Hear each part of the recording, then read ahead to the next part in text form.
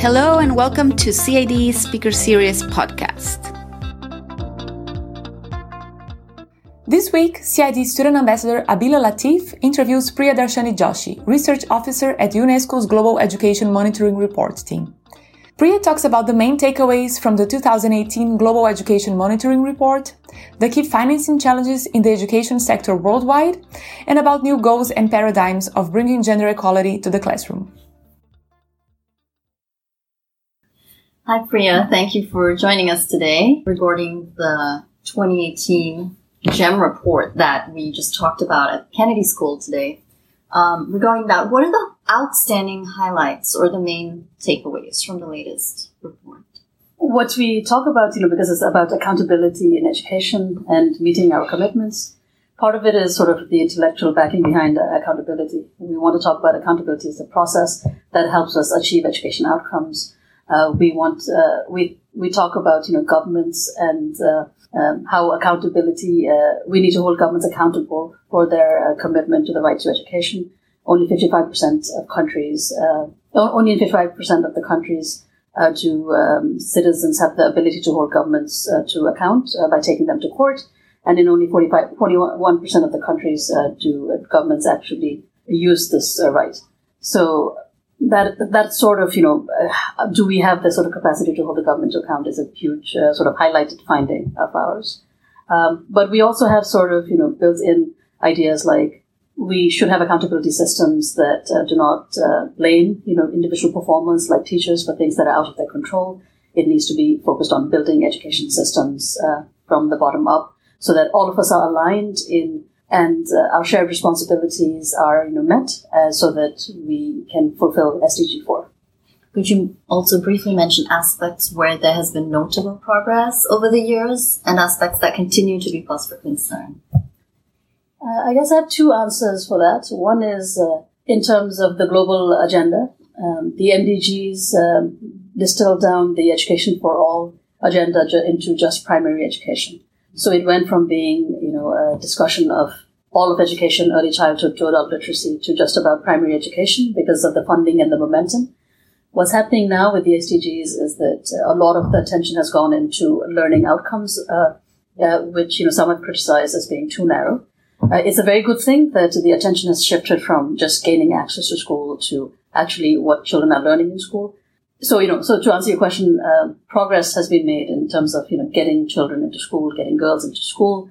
The big question is whether the emphasis on learning only, for that sort of group of children or, adolescents is adequate for the ambitious agenda. So like adult literacy issues or early childhood issues or, all the other sort of real ambitions of the SDG 4 agenda, whether that will just be thrown by the wayside. As a result. In terms of accountability, I guess we see there's a lot of really interesting progress in terms of, there's a real call for more information.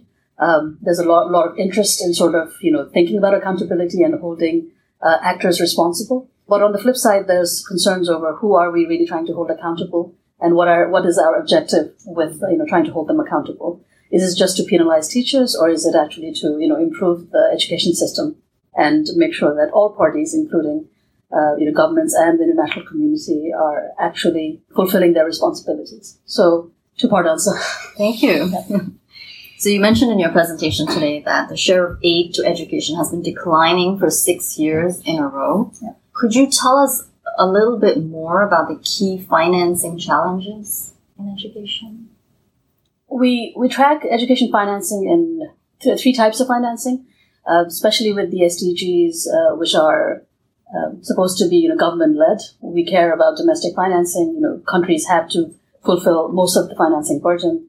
And, for instance, in African countries, on average, they are actually spending 17% of their public expenditure on education. So they're doing quite a bit. What we've documented over the years is that there has been some progress in terms of domestic financing increases. We mentioned the aid to education figures because, wealthier countries have committed to help, countries that cannot cover education funding costs with aid and domestic assistance. Even though the commitments are there in principle, they have not been met. And, this is one of our report's mandates to actually, help hold them to account and actually report on this issue. The third thing that we try to cover is what is happening within country. So, if you look at household expenditure data, in many of the poorest countries, the poor are covering and paying for a lot of the education costs. So governments have not been able to, make schooling truly fee-free. And that really poses sort of a regressive tax on the poorest. So that is, we have a three-pronged attempt at looking at education financing. Thank you. Looking at the summary report, we learned that the household surveys for the GEM report, and I quote here, do not capture seasonal workers, homeless people, refugees, and populations in conflict zones, which comes to around 250 million people. And this is because of a result of survey design, and it also underrepresents about 100 million people, including slum dwellers. Do you see any data collection methods becoming possible to include these populations in future reports, especially given that next year's report is going to focus on migration and education? That's a very interesting question. Data is really our business. So we're always talking about this. We're always talking about who is included or excluded because, data and inclusion is also our business. It's true that part of the migration challenge for data is about mobility. And that means that, you need access to information that sort of tracks people as they move along. You need to have systems in place that really incorporates mobility into the conversation. And that is very tough to find. So, what we have realized is that there is no ideal data set that exists that sort of looks at, that can give us a sense of the stocks and flows of migration, over time, like age of the population, education levels of populations. So that does not exist. And what it means, though, then is, are we collaborating in the right ways to come up with better information? Migration statistics has received a lot of attention. Fairly recently, the OECD had a migration statistics-based workshop. And also even more recently, we collaborated with the GEM report team collaborated with the OECD to have an education-focused migration discussion. In this discussion, we're covering things like household surveys that might be targeted to migrants, values and attitudes and perception questions, primarily from OECD and European countries that look at perception data around how host populations perceive of migrant populations. So there are lots of there's a smattering of data out there, but our job is to sort of really push for better coordination and better use and better coherence, including putting an inventory in place for what actually is out there. So we are going to be using a flurry of data for the migration report in particular. For the slum dweller question, I think it's sort of a multi-level challenge, one of which is that the reason slum dwellers are not counted often is because of their political and legal situation within country. And what that means is that a lot of the data sort of emphasis has been bottom-up action to enumerate slum households and get them access to basic services.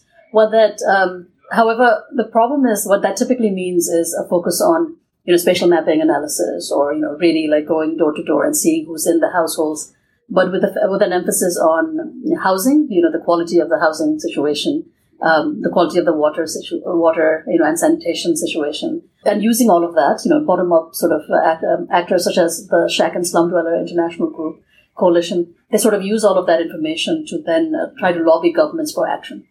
But when it comes to education, which is, our area of responsibility, I feel like it is viewed as something that is not the same level of it's not the first priority. Like that is not being pushed in the same way. So for that part of it, you find the sense of urgency missing. For education, yes. Yes, thank you. Interesting. Could you tell us more about your work on gender equality and in upcoming work? Just broadly speaking, the international education community was working on making sure there was gender parity in education, which basically just meant are there equal? What is the ratio of girls to boys in classroom settings for primary, pre-primary, all the way up to tertiary education? So that was the main indicator that we were all tracking. What we were trying to do since 2016, it was high time, but we did it a little bit in 2016, was whether we could get the discussion moving towards gender equality and the role education can play in the sort of transformation needed in society for gender equality. So in UN language terms, it was about the interaction between SDG 4 and SDG 5 on gender equality. So what we are doing is, in terms of our monitoring, we're monitoring indicators beyond just parity or even learning. We're monitoring things like, women in leadership in education systems. We're talking more about female role models and sex segregated occupations and, the role of female role models. Or we're talking about, education and health and well-being, the role of men in this conversation. So we're doing a range of things, and, every year we do different parts of this agenda now.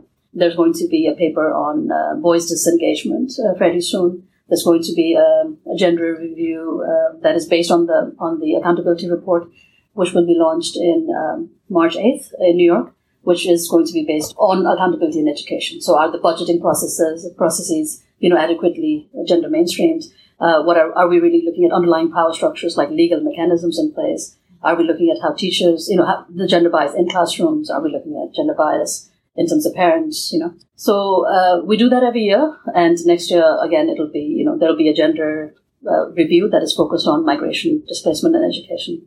So that is the gist of our gender equality work. Very interesting. Yeah. Thank you. We're where you need to rush and catch a train. And I'm just going to make this my last question. I don't know if you want to answer this, but what are some of the difficulties of publishing data that is difficult for countries to own? Well, I think at a basic level, it's not a difficult task because, you're using conventional sources of information. Like, when you use UNESCO Institute of Statistics data to look at enrollment or completion or learning outcomes, or when you use household surveys to do that. These are transparent and publicly available data sources. The countries know where they lie. We present the data in the forms that we, think they need to be presented. And in terms of negative versus positive advice, we try to have a conversation that is about, moving the needle forward. So that is how we approach the writing of these statistics. Thank you so much. It was a pleasure having you. Thank you for your time and sharing your expertise, Priya. Thank you so much. If you want to learn more about CID and our events, please visit cid.harvard.edu.